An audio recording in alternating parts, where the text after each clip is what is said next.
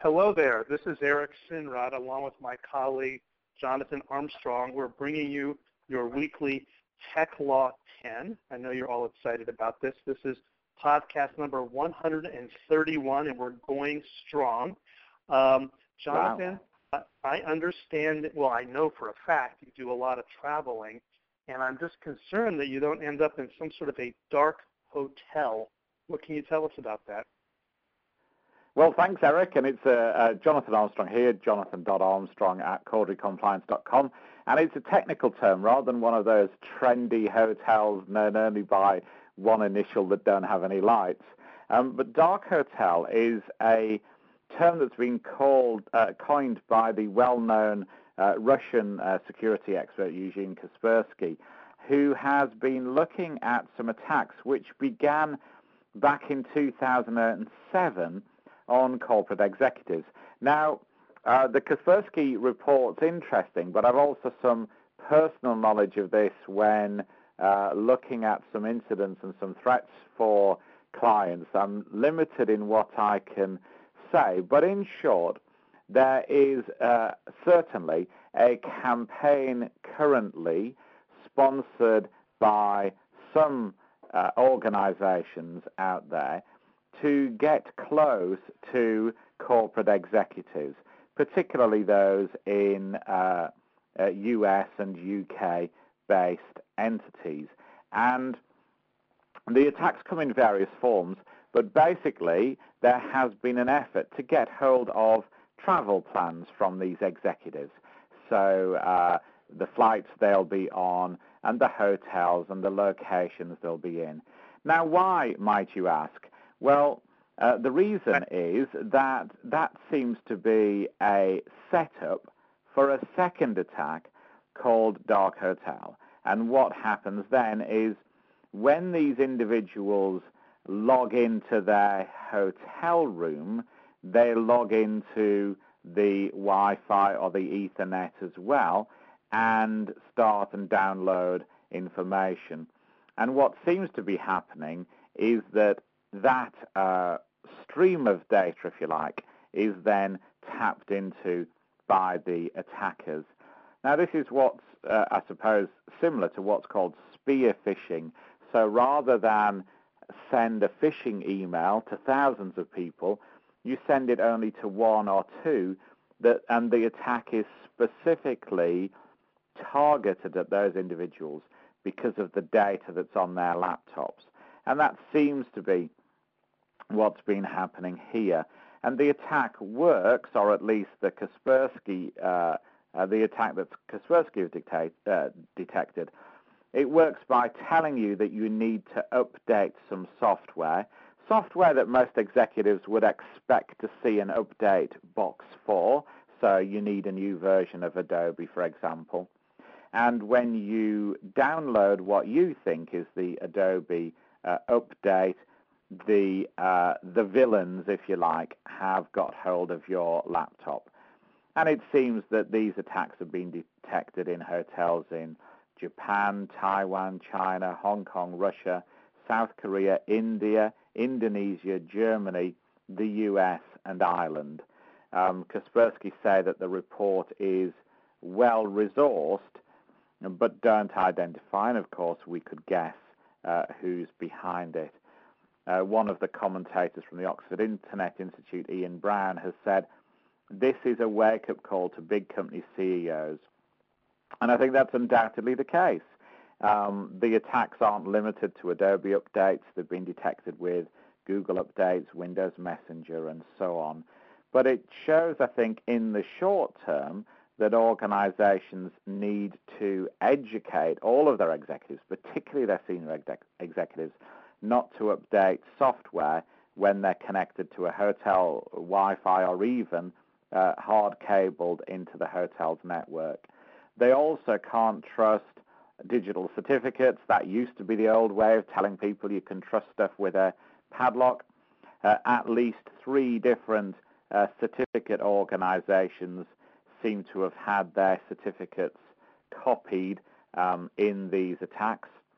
And the villains are then able to steal computer off the hard drive, including passwords.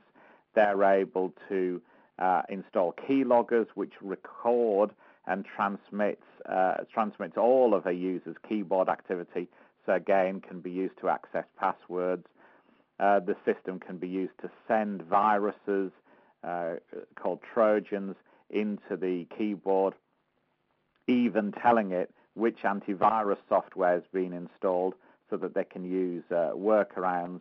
And there's a whole sort of, 3 or 4 other different vectors of attack, types of attack that have been detected in this piece of research. So I think there's a clear warning there for organizations that they need to update their policy, update their own internal procedures, and that might include updating their software, and also in training individuals, and that's something we've been doing a lot of recently. They might want to look at software, for example, like CompuTrace, that will help track mobile devices in different locations so that they can offer extra advice to senior executives if they know that they're going into any of those countries that are on the dark hotel list as well, particularly.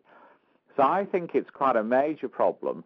I haven't seen it reported much at all, Eric, which I think is also worrying, because the only way to defeat these attacks is really through awareness so that you can take preventative measures. And I'm wondering if that's been big news in the U.S. I'm not sure it's big news in the U.S. yet.